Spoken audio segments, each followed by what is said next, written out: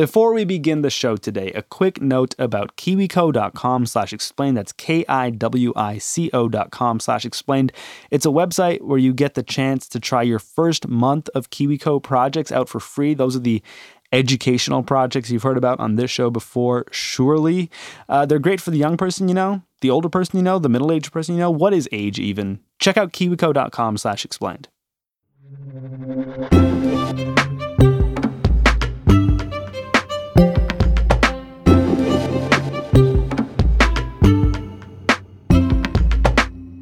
So it's the mid-90s. Jeff Bezos is working at a hedge fund, I believe in New York, and he hears this statistic that usage of the World Wide Web is growing by something like 2,300% per year.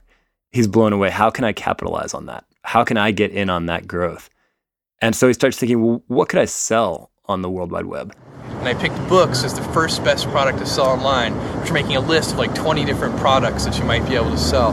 And books were great as the first best because books are incredibly unusual in one respect, and that is that there are more items in the book category than there are items in any other category by far. By 1998, it started expanding gradually and carefully to other categories. So it started with selling music CDs, and by 1999, it was selling home improvement products and computer software and video games. And starting in 2000, the Amazon logo actually had an arrow that points from the A in Amazon to the Z in Amazon, implying that they would eventually be selling everything from A to Z. In 2007, it launched the Kindle. One of the great things about electronic books is they don't go out of stock. It's easy to forget how revolutionary that was at the time. And this is way before iPads. It was the year that the iPhone came out, but smartphones hadn't fully caught on yet. And Amazon has, in the years since, expanded into a very large and fast-growing hardware business. Of course, as we now know, it sells online media, streaming services. The priest is quite hot. It's so hot. It has Amazon Web Services, which powers so much of the internet. It's the back end for so many of the websites and apps we use. Amazon Web Services is arguably the most disruptive business in all of technology, as you mentioned. It has Whole Foods, which it acquired in 2017. Amazon is already pushing its own tech products between the quinoa and baby kale. And it has a startup that I think we'll be talking about some today, Ring, which it acquired in 2018. It's a reported $1 billion acquisition, making it one of Amazon's biggest purchases. If you are alive in the United States today, there is a very good chance you're interacting with Amazon in some way. It has over 100 million subscribers to Amazon Prime. That's as of January 2019. Estimates are that it controls about 37% of the U.S. e-commerce market, so of all online sales, and about 4% of all retail spending in the United States, which is just staggering for a single business. And if you are using the internet at all, you're going to a website that's powered by Amazon. When Amazon Web Services, its cloud business, goes down, half the internet goes out. You can't use anything. Like most Americans, Will Remus uses Amazon for something, be it books, bananas, back-end web services, asking Alexa something, watching Fleabag, surveilling the neighborhood, whatever. Unlike most Americans, Will thinks Amazon has way too much of our information. He wrote about the host of privacy concerns presented by Amazon's everywhereness for the website 10. Amazon kind of got a pass for several years while tech journalism and advocacy turned its attention to online advertising as a threat to privacy. And Amazon was kind of untouched by it because everybody thought of Amazon as this company that just, you buy stuff on their site and then it shows up at your door, and what could be creepy about that, right? Well, it got a lot creepier in 2018 when it acquired Ring, and I think it has finally started to get some of the privacy scrutiny that the other tech giants get. Okay, let's start with the Ring. What's up with this service? The e-commerce giant announced yesterday it has officially closed the deal to buy the home security device company Ring. It's a reported $1 billion acquisition, making it one of Amazon's biggest purchases. This was a startup called Doorbot. It changed its name to Ring. Amazon bought it in early 2018. And by market research, it's the leader in the smart doorbell sector, which is just booming. The device is a Wi-Fi-enabled doorbell that streams live audio and HD video. It lets users see what's happening on their property and even communicate with visitors, even when no one's home. Ring is different from other security camera companies in that it has this social network attached to it. It's called Neighbors. This is an app on your phone where everybody in your neighborhood who has a Ring device can upload videos of stuff they think is suspicious or stuff they think is just funny or stuff they just have questions about, share it with everybody else in the neighborhood. So I actually don't have a Ring device at my house, but I did download the Neighbors app for research. And now I get notifications anytime any of my neighbors saw something they think was suspicious. So there's basically now this like de facto dragnet on residential streets all over the country, and it's growing so fast. Where does the Ring fit into the increasing number of cameras we see everywhere we go, especially when you live in a city like New York or Washington, D.C.? Well, what's interesting about the Ring to me is that it brings individuals, like just individual homeowners and renters, into this world of surveillance and makes us a part of it, makes us complicit in it. I mean, it's not brand new that we have the ability to surveil people, but it is new to put that in the hands of individuals and to distribute it in homes all around the country. I think that the geographic reach of surveillance cameras, thanks largely to Ring and then to other competitors, it has to have grown by a multiple. And if we're inching down the spectrum of Amazon's ability to surveil us, Ring starts to get a little creepy and weird. What comes next? Next, I would put recognition. This is recognition with a K instead of a C. Like the band Korn. Sure, right. It is the product within Amazon Web Services, which again is Amazon's cloud business. It is a feature that they sell to clients. So these are companies, and sometimes it's government agencies or police departments. And what this feature does is uses cutting-edge AI to identify faces in photos or in video. So if you have been taking surveillance footage, whether it's with, probably not with Ring, because recognition isn't integrated with Ring at the moment, but if you've been taking surveillance footage because you're a police department or a security company, you can upload that and have recognition look through it and compare it to a database of faces and see if any names pop up, see if there's any suspicious people there. And so now we're talking about not only being surveilled in public spaces all around the country, but the camera, without any human having to be involved, the camera could potentially be accessing software or be connected to software that can say, that's Will Oremus in this photo, and he was here at this time, and here's what he was doing. And a complicating factor here is that Amazon doesn't exist in just some private bubble where they exist as a company that aims to make profits. As you mentioned, Amazon is the back end of how much of our internet? Estimates vary. So if you're looking at sheer number of websites, it's pretty small. It's like maybe 5%. But if you're looking at a metric like traffic or popular websites, it's closer to 50%. Yeah, and they got some pretty high-profile clients, right? They do. So if you use the workplace chat app Slack relies on Amazon Web Services. Pinterest relies on Amazon Web Services. Netflix uses Amazon Web Services. Now, I should say that doesn't mean that you're being surveilled or that face recognition is being used on you every time you use Netflix. That's not the case. That's a product that right now Amazon sells to a relatively small number of clients, as I understand it. But Amazon does have grand ambitions for this, and they competed for a very high-profile contract with the Department of Defense, the US DoD, to run their cloud, basically, to be the back end for everything the DoD does. There's a whole separate controversy over that because Microsoft won the deal and Amazon is suing.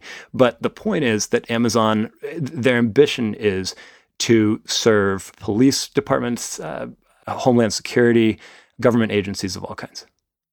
Well, I wonder, what do you see the future of Amazon looking like? I mean, in 20 years, they've gone from an internet bookseller to the biggest company in the world that has become integrated into so many of our lives.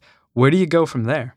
They are a company whose ambitions are pretty much boundless, and they're just putting more and more sensors in more and more places. There's a product that is in its early stages called Amazon Sidewalk, where they want to build a new wireless mesh protocol out on the street for connected devices, sort of like a Bluetooth kind of thing, but something that would power smart cities and smart stoplights. And, they showed a use case where you could use it to track your dog. If your dog gets lost, it can keep sensing it and keep the dog's collar connected to the internet so you can see where it is.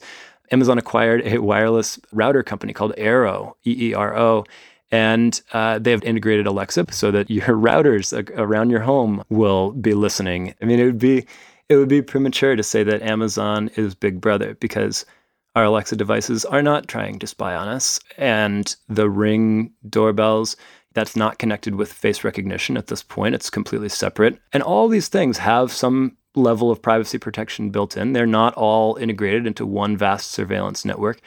But I don't think it's premature to say that they could be, and that we should be worried about that prospect, and that we should be applying a lot of scrutiny to how these various products get integrated by Amazon. I think it goes back to that question of, where aren't we being surveilled now? Like, where can we go anymore without the possibility that we're being watched, that our face is being recognized by software? And I think the number of those kinds of spaces is rapidly diminishing, thanks to Ring and Recognition and other products like those.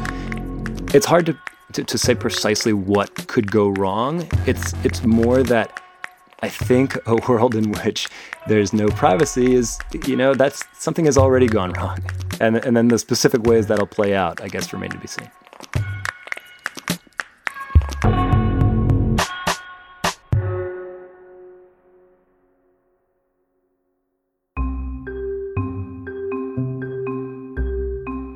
I was at a holiday party this weekend where gifts were being exchanged, and go figure, one of the gifts that was exchanged in front of my very eyes was a subscription to KiwiCo. And it got a little awkward because everyone looked at me like, explain the gift to this guy who doesn't know what KiwiCo is. And I was like, I do this professionally, not for fun on Sundays.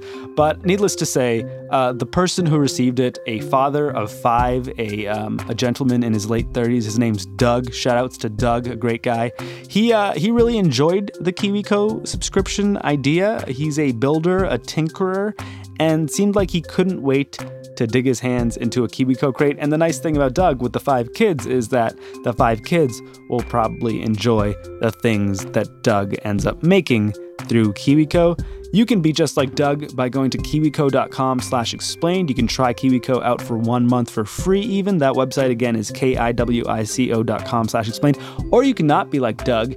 You can be like Colleen, who gave Doug the KiwiCo subscription because it's sometimes referred to as the giving season, the season we're in right now. Think about Doug and Colleen and KiwiCo.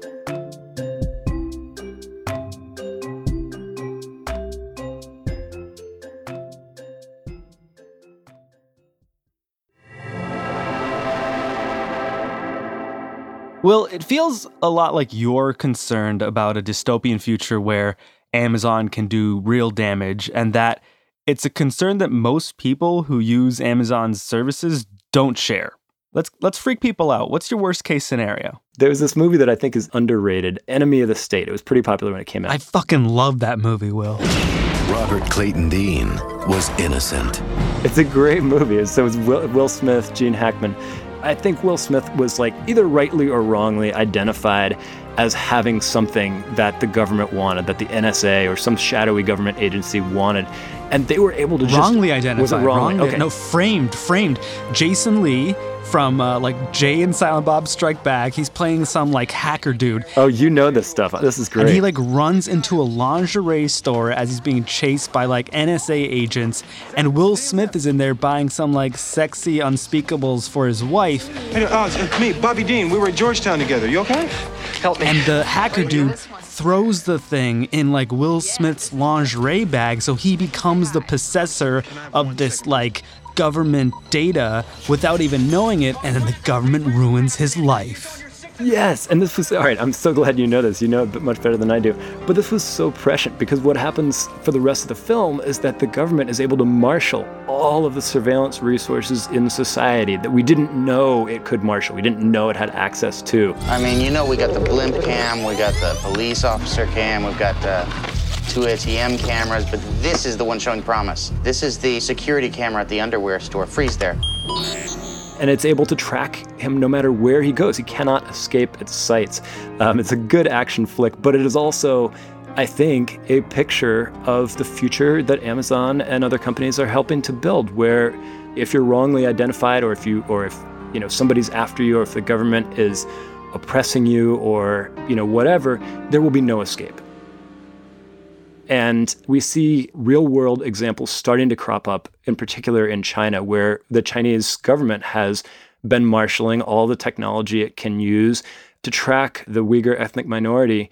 And China is obviously a different country than the United States. The government is different. A lot of things are different. It's not happening right now in the United States. But if we want a worst-case scenario, we should keep our eye on what is happening in countries where authoritarian regimes are using access to all the surveillance infrastructure that has been built, some of it private, to oppress people and to track them everywhere that they go and to take away all their freedom. And I guess you could look at these two examples, Amazon in the United States and just the Chinese government and its relationship to Chinese enterprise, and say, oh, those are pretty different. But as you related earlier, Amazon is very much courting government contracts and already has some, right? Yeah, and in fact, Ring, it's a big prong of their strategy to work with local police departments all around the country. I think the latest report I saw had them working with something like 600 local police departments already. And when you think about it, Ring and Amazon are actually, they're much bigger and more powerful than these local police departments. And we've seen some great reporting, some public information requests of documents that show how Amazon tells the police departments exactly how to handle everything, what to say, what not to say, how to handle the PR. Yikes. Amazon is basically directing these local police departments on exactly how it wants them to use and talk about Ring and its surveillance capabilities. This might be a little paranoid, but it's like Amazon's almost like a puppet master that's controlling the public agencies rather than the public agencies really being in control. Is the government doing anything to stop Amazon? To slow it down, I guess? Yeah, not much. When we talk about digital privacy regulation, we're usually talking about that other kind of privacy, the privacy on your computer, on your mobile device. That's where the conversation still is. There has not been a lot of discussion about how to curtail the spread of surveillance. And one exception is San Francisco passed a law earlier this year that said public agencies could not use face recognition. Portland, Oregon recently went a step further and was working on a law that said there can be neither public nor private uses of face recognition within Portland. So cities have been kind of the earliest laboratory for putting some kind of check on the spread of surveillance. But at the federal level, there's not a lot. We've got a couple senators who are asking questions, writing letters, asking for information. But one thing I will say, I think regulation would be the most effective deterrent from building systems that can be easily abused. But I do think public pressure makes a difference. In my career of covering technology companies, when the chorus of criticism grows loud enough, when consumers actually start boycotting a product because they're concerned about privacy or about ethical considerations, the companies listen. Their goal is not to be evil. Jeff Bezos, I don't think, is an evil person. I think they would prefer to do good if they can, but they are first and foremost concerned with building their business and building new products. And so the public has to help, and the media has to help set up the incentives for them to not do bad stuff. If we can impose a cost on being wanton with their privacy violations or being thoughtless or irresponsible in how they design their products, I would love to see them forced to take it more and more seriously because consumers and the media and advocacy groups and legislators are taking it more seriously. Obviously, there are very grave concerns about privacy when it comes to Amazon. We've been discussing them, and the company has received criticism. How does it respond to it? I think until very recently, Amazon did not get that privacy was a serious concern with its products. They felt that they understood how their products work, and they didn't see any privacy problems, and so anybody who did just didn't understand the product. And so they had this really dismissive attitude. I remember on a podcast, I actually asked Amazon's VP of Alexa What's one privacy concern you think is really legitimate? What's one that you think is really a challenge that you're working on? I don't really have one for a response for that. I feel there isn't really anything that falls into that category that I'm aware of or focused on.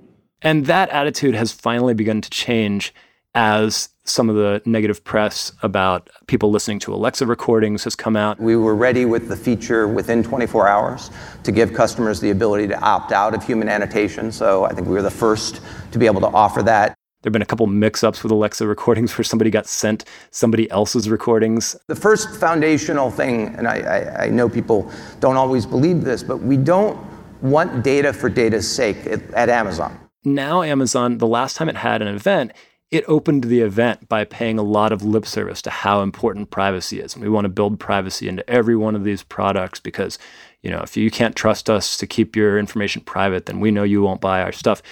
But then it proceeded, of course, to roll out like 12 new types of devices that can track you in all sorts of new realms of life. Basically, I think the company is at the point where it has realized it has to pay lip service to privacy.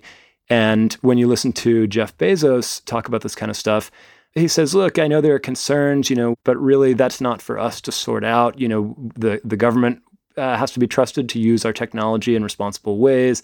And one of the quotes that stood out to me is, the last thing you would ever want to do is stop the progress of new technologies. And it's like, is that the last thing you'd ever want to do? I mean, I get that stopping the progress of new technologies isn't the ideal thing, but I feel like there are worse outcomes than that when it comes to surveillance technology. Is this just how every tech giant responds to concerns about privacy? Like, we're going to do our best. It just feels like they just sort of double speak around it. Yeah, because caring about privacy too much would be bad for business. I don't know how else to say it. I mean, I think they get that this is a real concern for some people. I think that there is an attitude in Silicon Valley and in Seattle that privacy concerns are overblown by the media, by reporters like me, that we're just trying to scare people for clicks by painting these Big Brother scenarios that aren't really realistic. I think a part of it is that these are well-off white men largely who are in charge of these products, and they don't personally have a lot of fears about technology being misused to target them. It's not a visceral thing for them, the idea that they might be on the wrong end of surveillance, or they might be the person who's suspected of doing something that they didn't do, or that they might have a stalker. I mean, this is a much bigger concern for most women than men. They might have a stalker who is trying to track their location or, threaten to do them harm, maybe an ex who's going to hurt them if they can find them. I honestly think that is a big part of why they don't fully get the importance of privacy. Personally, for them, they're like, what's the big deal? I get better targeted ads. That's fine with me. Bringing it back to Enemy of the State for a second, if I may. Please, yes. That movie, to the best of my recollection, came out in 1998, back when Amazon was still just an online book retailer. And, I got to say, watching it when I was, 13 years old, it felt plausible. It almost felt inevitable. And now we kind of live in that future. And you're telling me that, there's a potential future where Amazon could be helping the government surveil us, and that this is already a reality in China with the Uyghurs.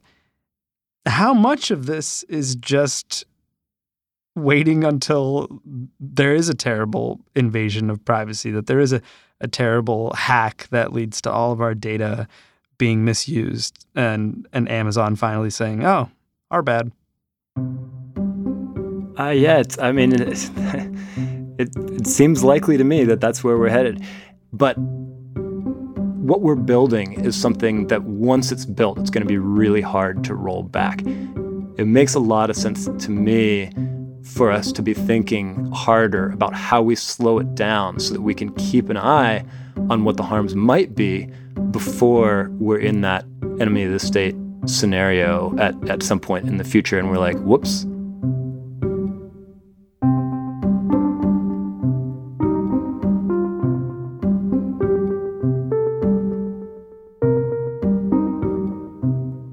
Will Oremus writes about platforms, privacy, algorithms, and online speech for 1-0. I'm Sean Rameswaram. This is Today Explained.